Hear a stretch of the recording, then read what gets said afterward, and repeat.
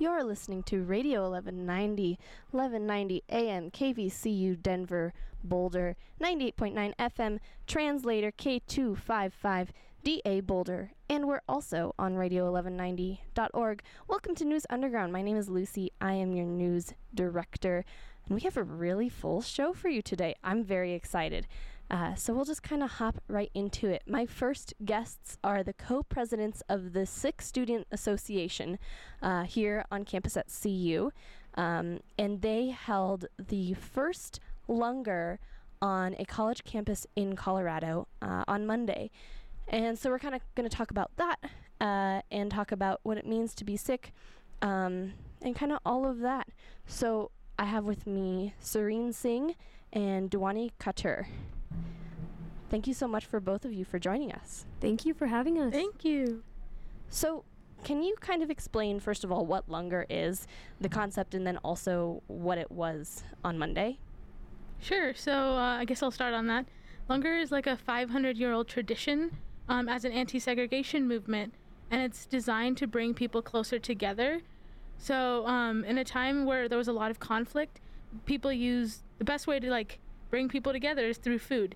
So this was something that we wanted to bring to campus. That way we could do the same thing in a high-stress situation to bring people together and have time to break bread.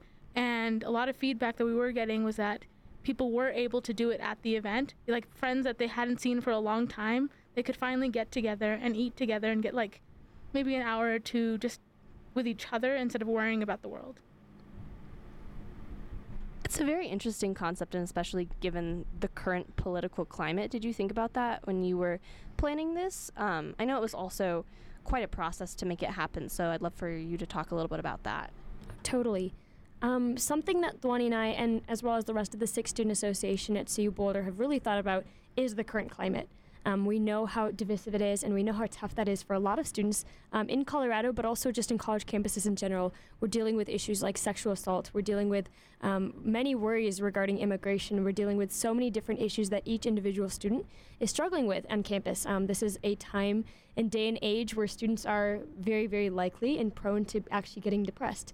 So our job as Sikhs and our jobs as leaders in this world, through our Sikh faith, is to be able to instill love, compassion, justice, and equality in as many spaces as we can.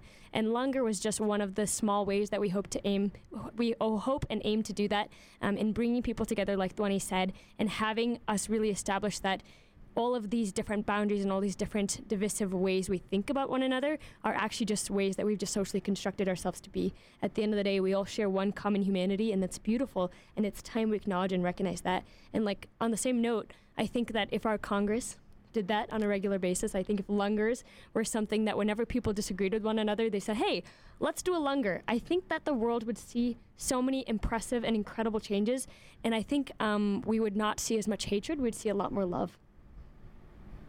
It is definitely a non-American concept in many respects, considering the way that America traditionally deals with discourse. And I mean, the concept in general, you said it's been around for hundreds of years. But for this langar, and for any langar, it's not just for Sikhs, it's for anybody. What was it like on Monday night? It was a pretty great turnout. I was there. So we had over 400 people show up, which was way more than we were expecting. Totally. But it was pretty impressive, and we were really happy with the turnout. But we wanted to make sure that everyone was included in the event. We were no, regardless of your race, your religion, gender, background, whatever it may be, we want everyone to come. And so people were there that weren't CU students because we didn't want anyone else to feel excluded. We wanted people to find a place to come together and bond and learn new stories, learn about Sikhism, tie a turban, or watch the amazing Gutka performance that we had.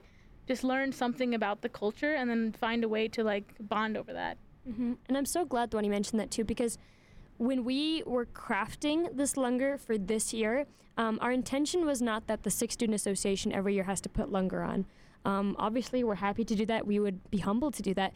But we would love other student groups to put on langars. We'd love to collaborate with other student groups that find beauty in the process of langar and the meaning of it, because we think that langar is something that's so universally applicable. Every single community can use it. Every single person needs langar in some respect with some certain group, and everyone can benefit, whether or not you're Sikh, whether or not you believe you need it. I think every single person needs it. And that's something you mentioned earlier, is that it's a non-American concept, but that's something that should be an a universal concept almost, to be able to share food together and be able to converse without hatred, as a place of love, and everyone loves food. So like, it's a perfect way to bond. Totally. I think we were tabling, and then someone walked by and they said to Dwani and I, they're like, "Oh, this is like the New Age Thanksgiving." And we're like, "Yeah, something like that." So take it like that. Well, and with Thanksgiving coming up in a few weeks, I know people have mixed feelings about what that looks like on their end. So I don't know, maybe they'll take some tips from langar. Oh, totally. But kind of, you are the Sikh Student Association, and being in Boulder, a lot of people are really obsessed with like spirituality and kind of often co-opt a lot of aspects of spiritualities and religions, frankly. But Sikhism is something that seems to not really be in the public discourse and not really even, I don't know. So what do you think is either misunderstood or not really known about Sikhism that you think people should know? I think that's a really good question. Something that I am constantly in awe of about my faith of Sikhism is the revolutionary concepts that were developed 500 years ago in a society and an age where really, like, I don't even think those concepts are still applicable. Like, I don't even think someone still today would think about them, but they're so revolutionary and they're so rooted in social justice, equality, and love. Like, I think a lot of people, religions, groups, communities can preach equality, but I think Sikhism really emphasizes the teaching of it and the actual practicality of it. So in our faith, every single woman is equal to every single man, and it's literally written in our holy book. Every single being is equal to every single being. So there's no hierarchy of humans are at the top and everyone else is at the bottom. I think that's really a beautiful concept, that we all share one light, and that it's important for human beings to recognize like the privileges that we've been given in this human body and what we can do for the world, and how we can really embed ourselves in the world around us so that we can really strive for the most common shared love between all lives. And one more thing with that, I think langar, I think the turban, I think so many different parts of the Sikh identity are rooted in that same essence of justice and equality. So it's not just saying, oh, we know we had a caste system in India and we know that there's different castes, but like, we'll just say everyone's equal, but then kings can still sit on chairs and beggars still have to sit outside.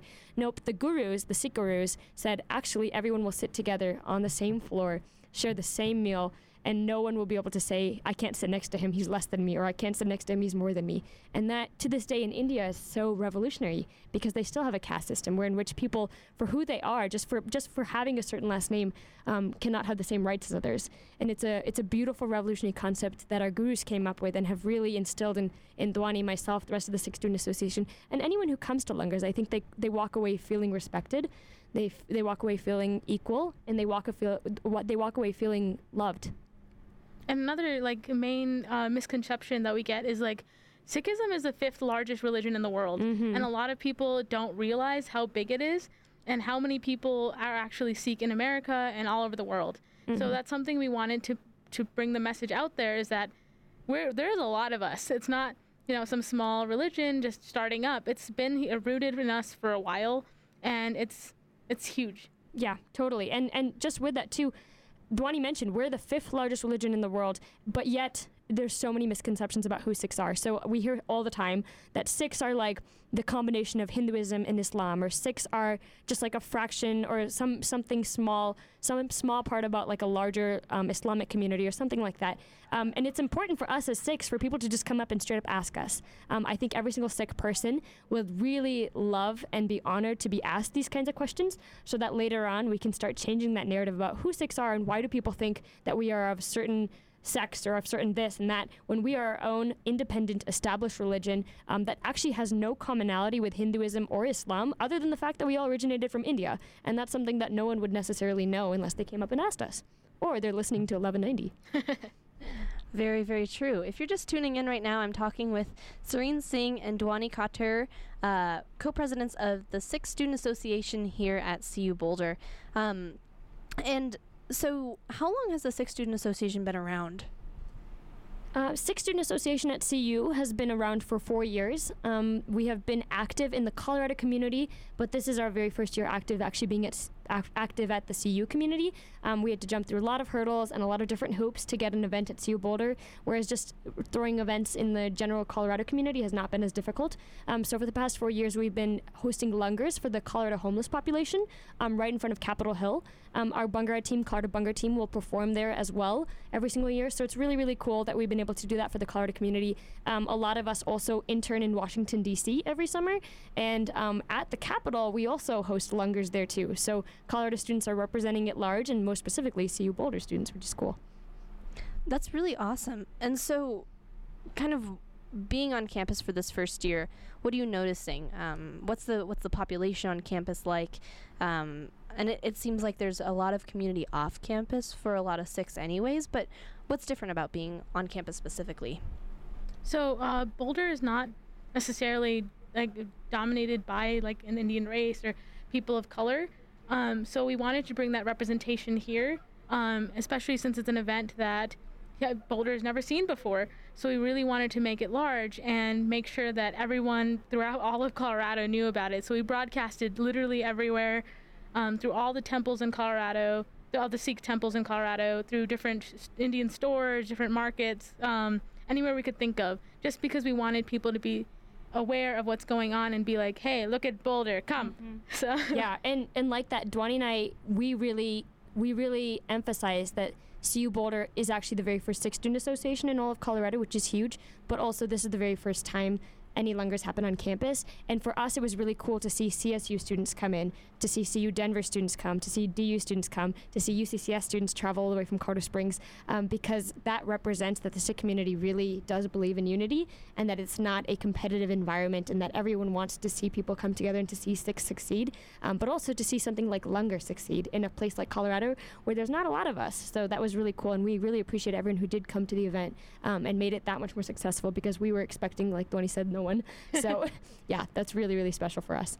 And we could even had such a great outreach that, like, I have some friends in New York that knew about the program, and they knew that I was running it, and they were like, oh, this is a great idea, I wish I could fly out. And people came from all over the state, and then people wanted to come from other states too, which if we had more time broadcasting, they might have, which is incredible to me that so many people wanted to come to such an opportunity, and we felt so humbled by that.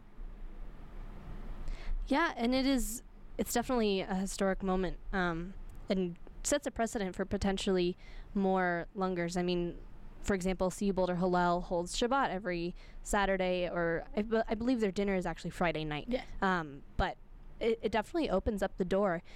And on that note, what are you hoping to see from the Sikh Student Association in the coming months and years? And in general, what are you hoping to see with Sikhs in the Boulder community? Oh my gosh, that's a great question. Dwani, you want to take it? Just a quick thing I wanted to mention is that before we started SSA, is that we didn't think that there were that many Sikhs on campus. It almost felt like there were just like 5 of us. Mm-hmm. And just after this outreach, it helped us realize that it's so much bigger, and being able to bring that community together was so important and so embedded for us that we wanted to bring people together. And now we can talk to people and they can relate to me regardless if I'm an undergrad or a grad student. We can close barriers and people want to talk more about it. Yeah, and like that too, the Sikh Student Associations, everyone can join, anyone, whether or not you identify with the Sikh faith. But what we really realized from Lungar is that most of our volunteers were not people that identified with the Sikh faith. And we thought that was really beautiful, because that is exactly the essence of Sikhism, that it's not a subscribed set of checkmark beliefs of you have to do this, this, this, and this to be a Sikh. I think that's one of the coolest parts of our religion. It's so ingrained in who you are and the way you live your life that it's not really, I don't see it as a religion. I see it more of a style and a way of living and conducting yourself. And I think people really saw that in the shared humanity, in the shared goals of equality, justice, and love. And that's why they were drawn to volunteer. knowing that they weren't going to get paid, knowing that there wasn't any actual like tangible benefit, but just that they felt like they were doing what their heart was called to do. Yeah, I mean, like, I was in charge of running the food and making sure everything was set, and so many volunteers came up to me that either didn't like sign up the volunteer sheet, but they were so inspired by what other people were doing that they're like, hey, okay, what time can I start? And we had more than enough volunteers want to help out in the food, help out in cleanup, set up, whatever it may be. They were amazing, and they were all there doing their part and making sure it was like so like able to happen. Yeah. Like, it's because of them that this event was so successful. Right. Okay, we should get back to Lucy's question. So Yeah. Maybe, so in terms of what Sikh Student Association is expecting for the next couple of months, you know, it's going to be interesting because Dwani and I haven't really talked about this, but at least personally what I want to do before I graduate, because this is my senior year, is to make sure we have a Sikh week next semester or even this semester, depending on kind of our time schedule and everything like that. But the Sikh week would have different things that represent the Sikh faith and the Sikh culture. So maybe something like a langar on a Wednesday night, but before that, on a Monday or Tuesday, we can have a Sikh film, a documentary screening, so that people understand a little bit more about the Sikh faith, a little bit more about our Sikh history, because there's a lot of really rich and important history that really can help explain to people why is the turban part of our faith? Why do we wear it despite knowing that the turban is a charged icon for a lot of people, even though it doesn't necessarily need to be. So a screening of a movie or something like that would be really cool for us. A turban tying day, we thought that was really successful at the event, but we want to make that its own separate event. So on Norland Quad or Fair and Field, having a turban tying day, everyone come over, get a free turban, see how it feels to have a turban on your head, feel really beautiful and empowered. In the Sikh faith, the turban kind of represents royalty. It represents having a crown on your head. So when people wear the turban, we want them to feel empowered, we want them to feel beautiful, and we want them to feel like they are reigning royalty. So having something like that, and also we want to bring a cool Sikh speaker of some sort. So there's a lot of really cool Sikhs out there. Some of you might know there's Just Rain, who's on YouTube. There's Superwoman. A lot of people know her. She met the president, and I think she interviewed him as well, or I think she interviewed Mrs. Obama. Also, at the gentleman at the Sikh event, Dr. G.B. Singh. He was a colonel in the U.S. Army. He's now retired, but he's the very first Sikh man in the U.S. Army. And so we were really excited to have a VIP at our event, and we're hoping that we can have some cool speaker come next week during this next semester during this week to help show people, okay, look at how cool Sikhs are and how they are actually very much embedded in the American society, and they're doing cool things just like every other person can do in America. And one thing to add to that would be a Bhangra team. So Bhangra is really a dance form that's really embedded into Sikh community. And in India in general, we love to dance. So we want to bring Bhangra to campus. And we do have teams on campus like Colorado Bhangra team. But we want to make sure that we can bring that to the people. So maybe in that week, we can also have like a little performance that we do in the quad or something that people can just watch and be like, you know, hyped up and get back into school and be like, oh yeah, I have a lot of energy. I can do this. Totally. And I'm so glad when you mentioned the Carter Bhangra team, because we both happen to also represent Carter Bhangra team, which is embedded in the Sikh Student Association. It's just one of the small subgroups for the Sikhs that want to dance and have that extra exposure in that field. It's really cool because the Bhangra dancers in the Carter Bhangra team wear turbans. And the idea is really that of religious freedom. So when people see Bhangra dancers wearing turbans, performing, and literally Bhangra means to be intoxicated with joy. And so if you think about it from like an outsider perspective, you're watching a team who's all performing and they're intoxicated with joy. They're so happy. They're so vibrant. Everything about them is energetic, and everything about them makes you drawn to them. You are less likely to be hateful of them. You are less likely to see them as someone you cannot relate to, and you're less likely to be scared of them. And that's exactly what we try to do with the Carter Bhangra team, to really bridge that gap of, okay, they're wearing a turban, I don't get them, I can't understand them, they are now someone I need to fear, to, okay, actually, wait, that's a super friendly, awesome dancer. They're wearing a turban, they're so kind, they're energetic, they're someone that could be my friend, I can trust them. And that's just one of the ways we aim to bridge that gap at CU. And the other thing with the turban is that, like, it's not just a male who can wear it. Mm-hmm. We can have women wear turbans too. So when we perform, I'm usually dressed as a guy. And I actually love it. It's a lot of fun. And the turban looks really nice on me. So yes, it does. It does. It looks really good. Yeah, Dwani brought up a really good point. Women wear turbans all the time. You might have seen, actually, there is a female model who is a bearded Sikh woman. and I think she's in the UK. She's based in the UK, and she is absolutely exceptional. She is challenging all the beauty standards that are, models have to be completely clean-shaven.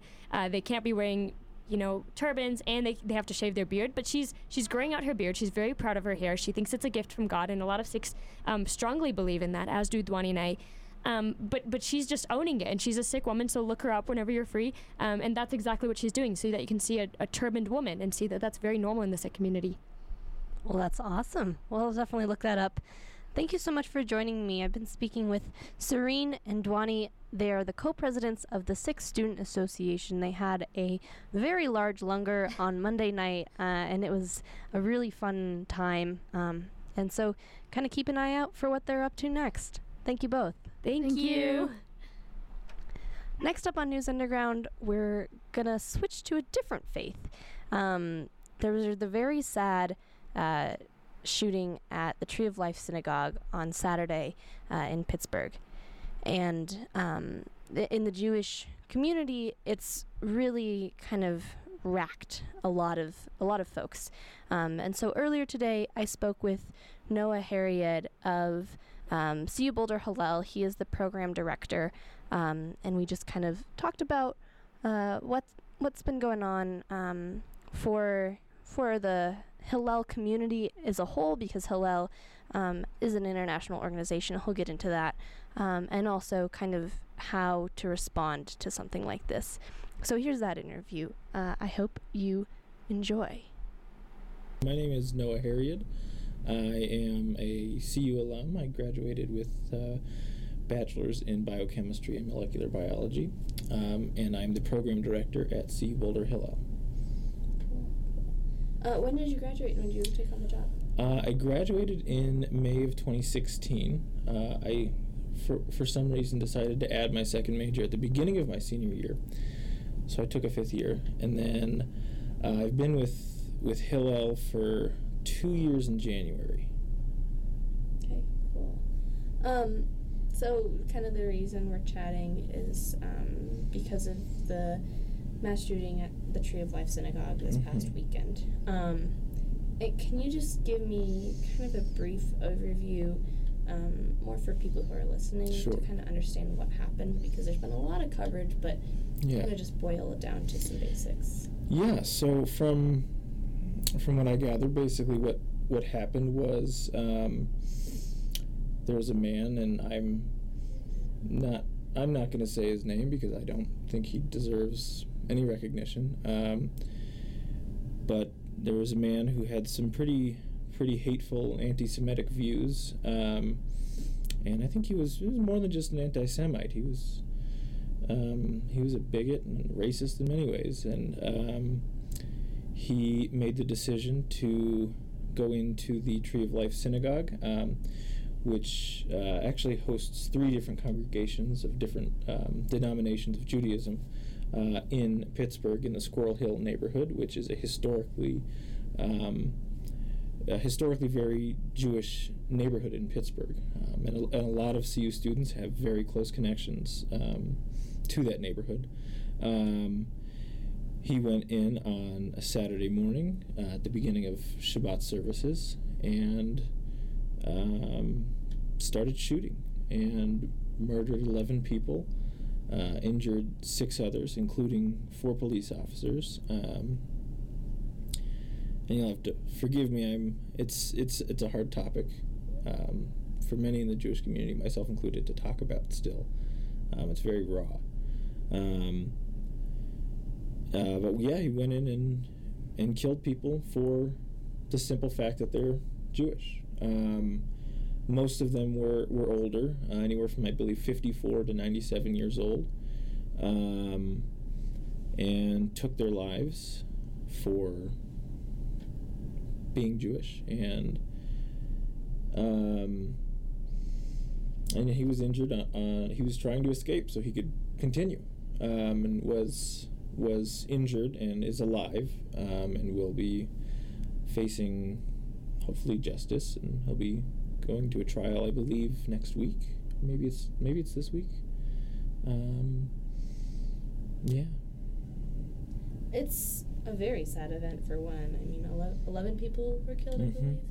But it's also unexpected in a different way, as anti-Semitism has occurred frequently in U.S. history.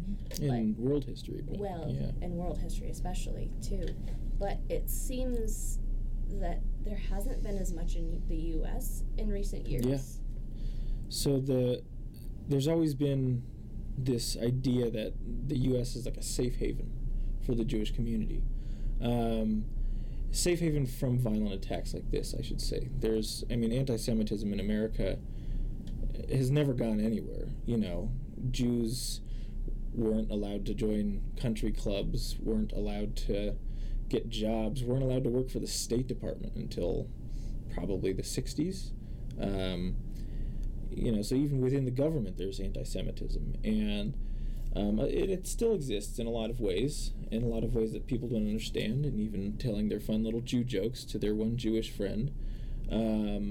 That's a form of anti-Semitism. But these types of violent attacks have been few and far between.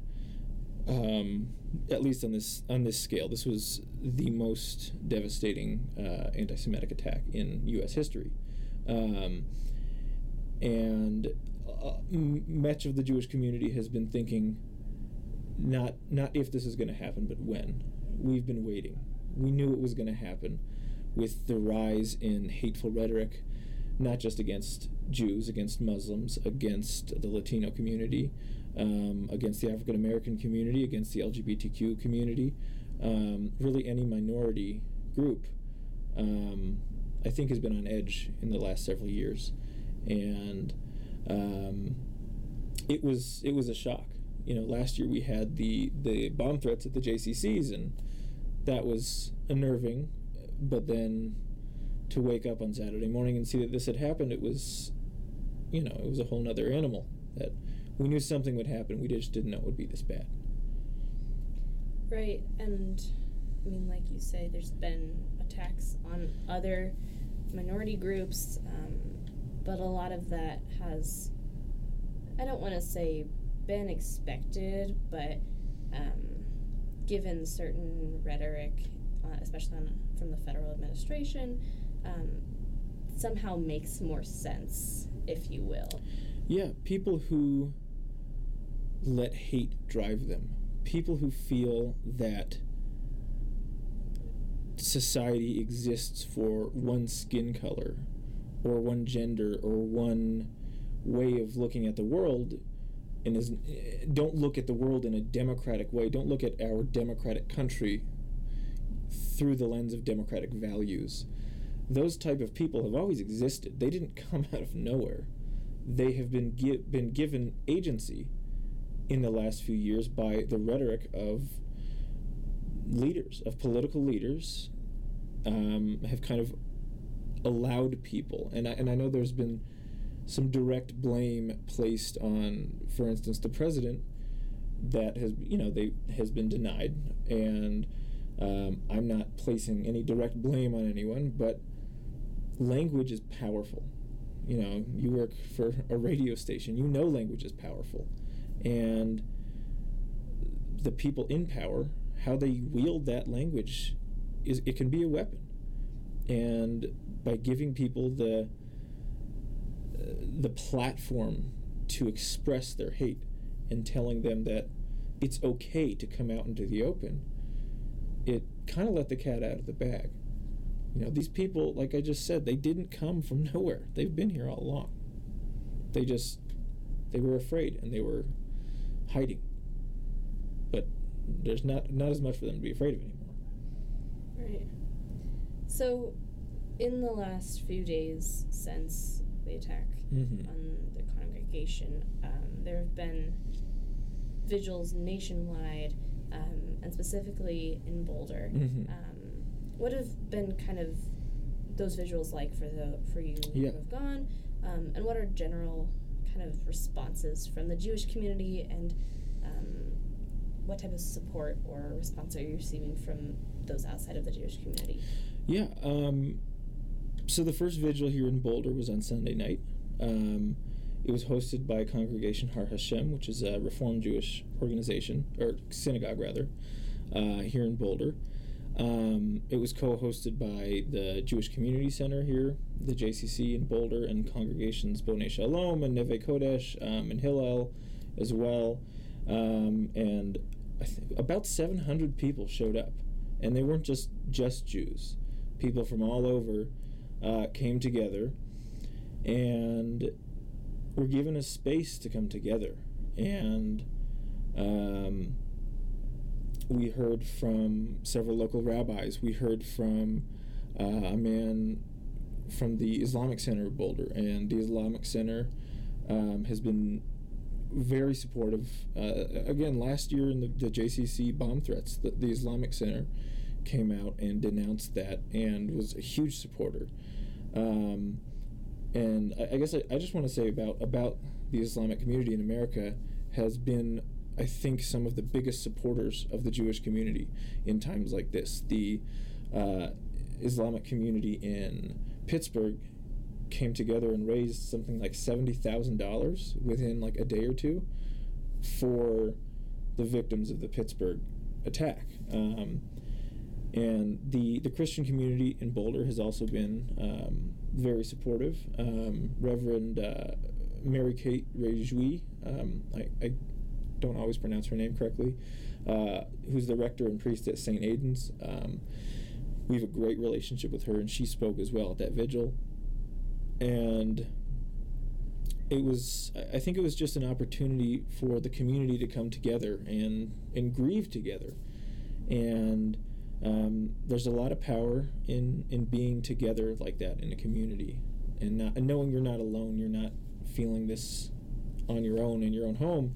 And I think there's an act of resistance involved with gathering in a vigil, gathering in a synagogue a day after an attack like that. The Boulder Police Department provided security, and we were very grateful for that. A lot of people I spoke to were still nervous being there, gathering in the wake of the shooting. And then we coordinated with Chabad here at CU, which is another Jewish organization. Rabbi Wilhelm reached out to us. He's the director, or the rabbi at Chabad, to organize an event, a vigil yesterday at the UMC Fountains. And I think we had about 150 students. We didn't keep track, but from the pictures, that's about what we saw. Students and faculty and other community members came together to really just be together. I've never been to a vigil, to be quite honest with you. It was my my first time being in that type of space. And yeah, sorry. And what was the rest of? I know you had some follow-up questions, and then I rambled. Well, I think the vigils are an important part, but yeah, you mentioned a little bit of the kind of some of the fundraising from communities such as the Islamic community. Mm-hmm. What have been kind of other responses both within the Jewish community and from other entities? Yeah, so I mean the fundraising piece is big. There's a lot of different charities set up online. I think the best one to give to is the Jewish Federation of Pittsburgh has set up a charity that goes directly to support immediately funeral costs. I'm sure there's going to be some repairs that have to be done at the synagogue, but counseling both for survivors, and by survivors I mean those who were injured in the attack, but also those who were directly related to them, their family, their friends, other community members who need counseling. Those are big ways that people can get involved, and that's what that money is going towards. And there's just been an outpouring of support from the Jewish community, from the Islamic community, from other faith communities, have really come together. And I think one of the best things that anyone outside of the Jewish community can do to offer support is to just listen and be there. I think as a society we're pretty numb to mass shootings because it just seems like something that happens, and we shouldn't be numb to that. It's not a normal occurrence, and for myself and most of the people I've talked to in the Jewish community, this one hit close to home because it's our people, it's us being targeted now, and it makes it personal on a level that maybe we haven't felt before, and that can be very hard to communicate to our friends and our family and our classmates, people we meet on the street who aren't Jewish, who are feeling, oh, this is just another mass shooting. And it's deeply personal. And that's something I've heard from a lot of the students I work with, is that they don't know how to talk to their friends about it. So I think being available and just being willing to talk and understanding that this, yes, is another mass shooting, but for the Jewish community, it goes a step beyond that. And you mentioned that you work a lot with students. Mm-hmm. What are some of the services that CU Boulder Hillel provides, and kind of what is your role around campus? Because Sure. I think a lot of people know that you exist but don't quite know what you do. So CU Boulder Hillel, I guess Hillel in general it's an international movement, and we're a Jewish communal organization that works with college students. So there's 550 Hillels in North America alone. And depending on the Jewish student population, they're either have a staff in a building or it's just a Jewish student kind of organization or club on campus. So we do a lot with students. We offer different programming. We do weekly programming like Shabbat dinners every Friday night at 7 o'clock that are open to anyone, not just the Jewish community. It's, primarily Jews who come, but anybody who's interested in experiencing Shabbat is welcome. We do weekly programming on Tuesday nights, and those can be anything from, last night we did Hilleloween, was our Halloween party. It was just a kind of a chance to unwind, especially in light of what happened on Saturday, just a place for Jewish students to just be together and kind of take a step back and just have fun, decorate cookies and eat pizza. We'll do, holiday programming. We did a program last week called Weird Torah, which a member of the community came in and kind of talked about some of the strange aspects of Torah, that it's just like weird. A lot of the things that they talk about and the themes are just strange. We do holiday programming, so the Jewish high holidays, Rosh Hashanah and Yom Kippur, Sukkot, which is a fall harvest festival. So Chabad set up sukkahs on campus, which people may have seen, and we have one in our building as well. We do Hanukkah programming, Passover, Seders, Purim parties. These are all just Jewish holidays. If you don't know about them, look them up. We do. We are a student-led, staff-supported model.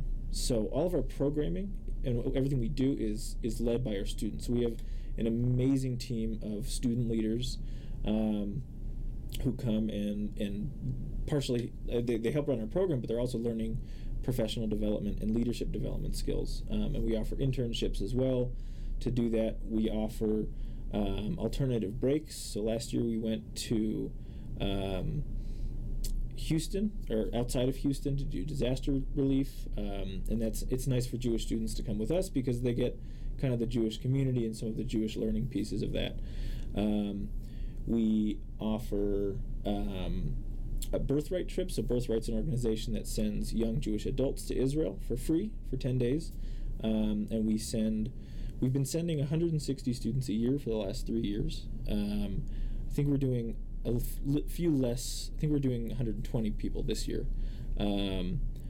But it's just an opportunity to explore Israel and learn about your heritage with a group of fellow buffs who are all here when you come home, so you can maintain those connections.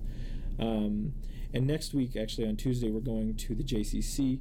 They have an event called Holocaust by Bullets, which is created by a French nonprofit called Yachad in Unum, which is Hebrew in Latin. It means together in one, that explores the Holocaust in Eastern Europe. That wasn't the camps, the concentration camps everyone knows about, but the mobile killing squads that killed anywhere from 1.5 to 2.5 million people and buried them in mass graves, following the German army going east. And this is all new research in the last 10 years. So we're bringing a group of students there to learn about that. And it's interesting timing that, we're learning about all this knowledge that's been lost for 70 or 80 years about Jews being massacred with rifles, and here we have Jews being massacred with rifles in 2018 here in America.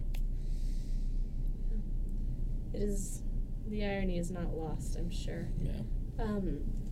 To kind of circle back, though, for folks who maybe identify as Jewish but aren't super active in the Jewish community, or even for those outside of the Jewish community, you mentioned donating to the Jewish Foundation. What are other Federation, excuse me. What are other things that folks can do to get involved with CU Boulder Hillel, to support the recovery after the Tree of Life shooting, to support the Jewish community in general? Yeah, well, I mean, so that I think supporting the Jewish community specifically in Pittsburgh is donating to that fund set up by the Federation of Pittsburgh,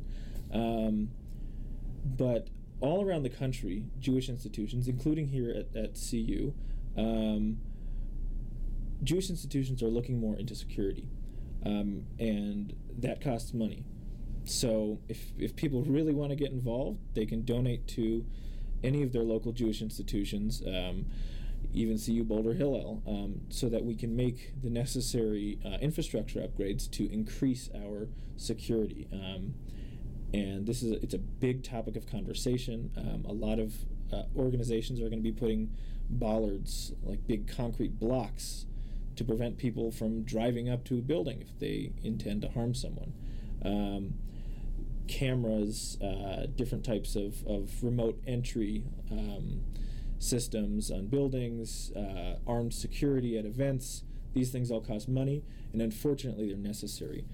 So that's a big way that people can get involved, is by donating to Jewish institutions. All religious institutions, almost all religious institutions, I should say, in this country are nonprofits. So we rely on donations and grants to do everything that we do, including make sure we have a secure space for our students. And on that piece, we do take security of our students very seriously here at CU, and we've been in close contact with the CU Police Department on what steps we can take to increase that security. So students should always feel safe coming to our building. But beyond that, donating funds is big.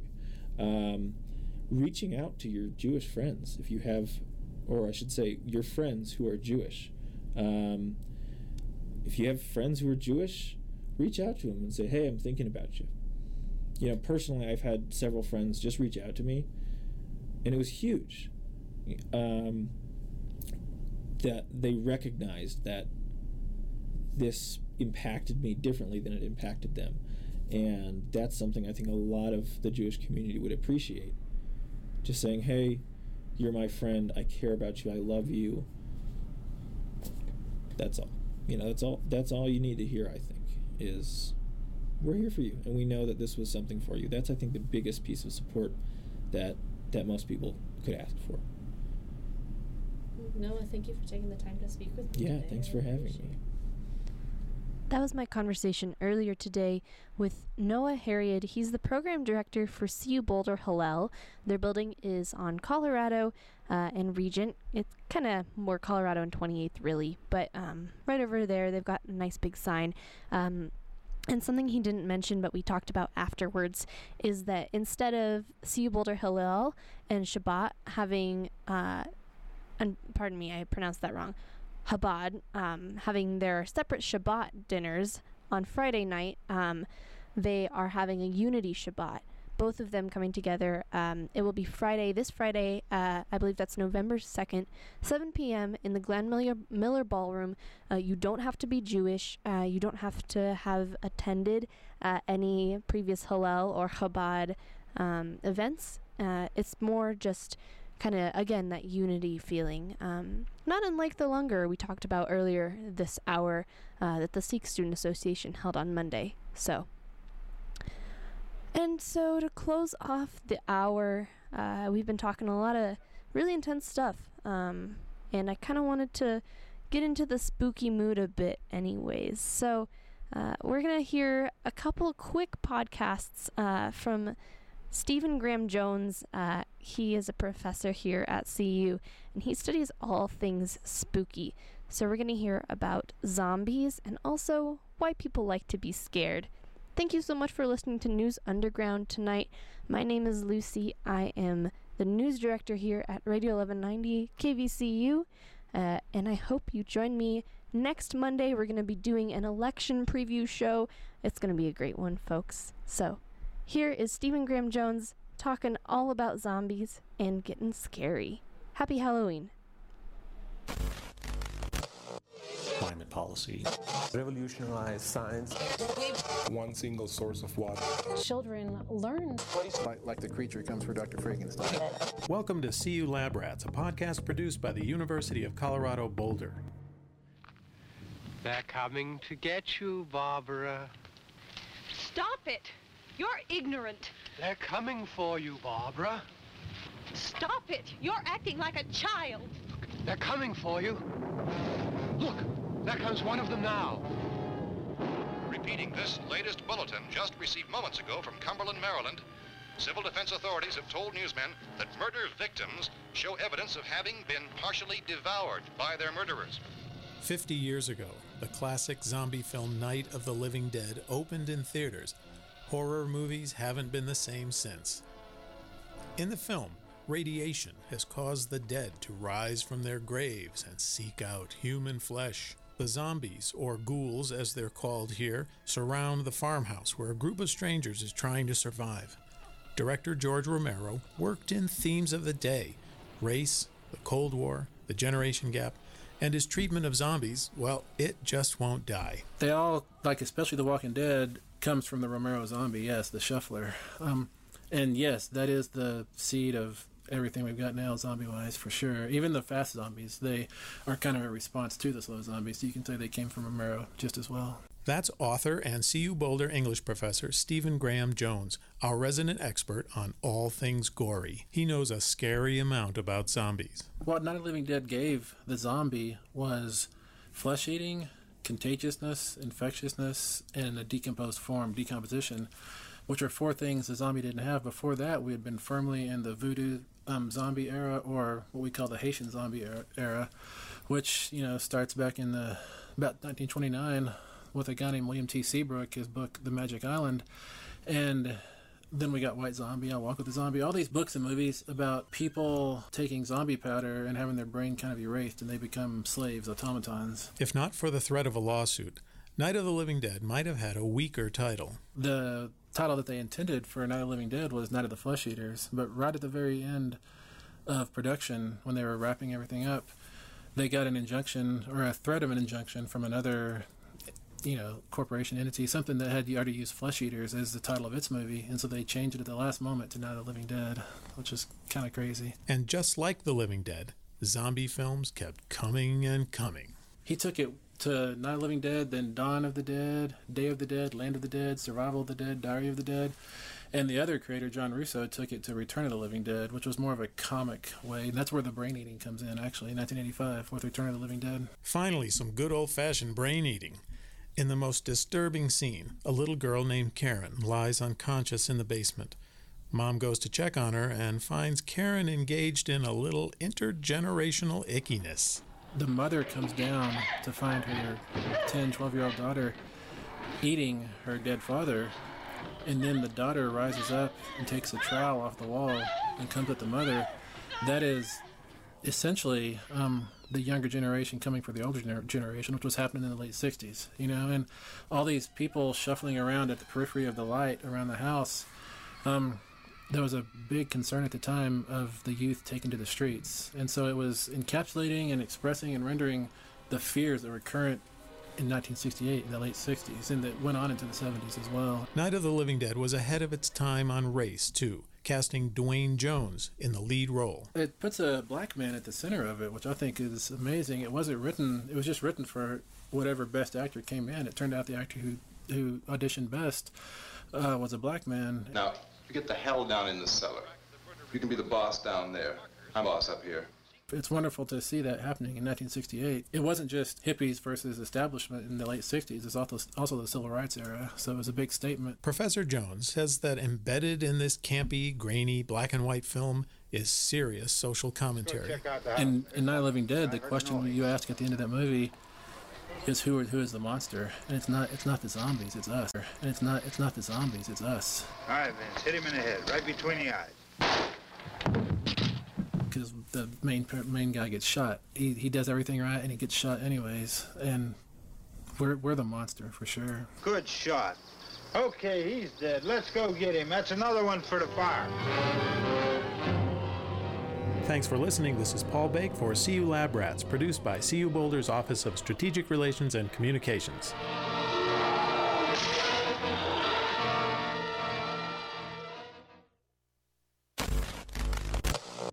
Climate policy. Revolutionize science. One single source of water. Children learn. Like the creature comes for Dr. Frankenstein. Welcome to CU Lab Rats, a podcast produced by the University of Colorado Boulder. This Halloween, we're looking at the science behind the screams, courtesy of CU Boulder English professor Stephen Graham Jones. You know, if you watch footage of a horror audience in a movie theater watching a horror movie, what you see is a jump scare happens on screen, and they all scream and cover their eyes and grab their partner and everything, and they're terrified. And then 5 seconds after that, they all collapse into laughter. And I think that's what we like. We like the rush of scared, followed by the release of I'm not gonna die. I think that feels really, really good to us.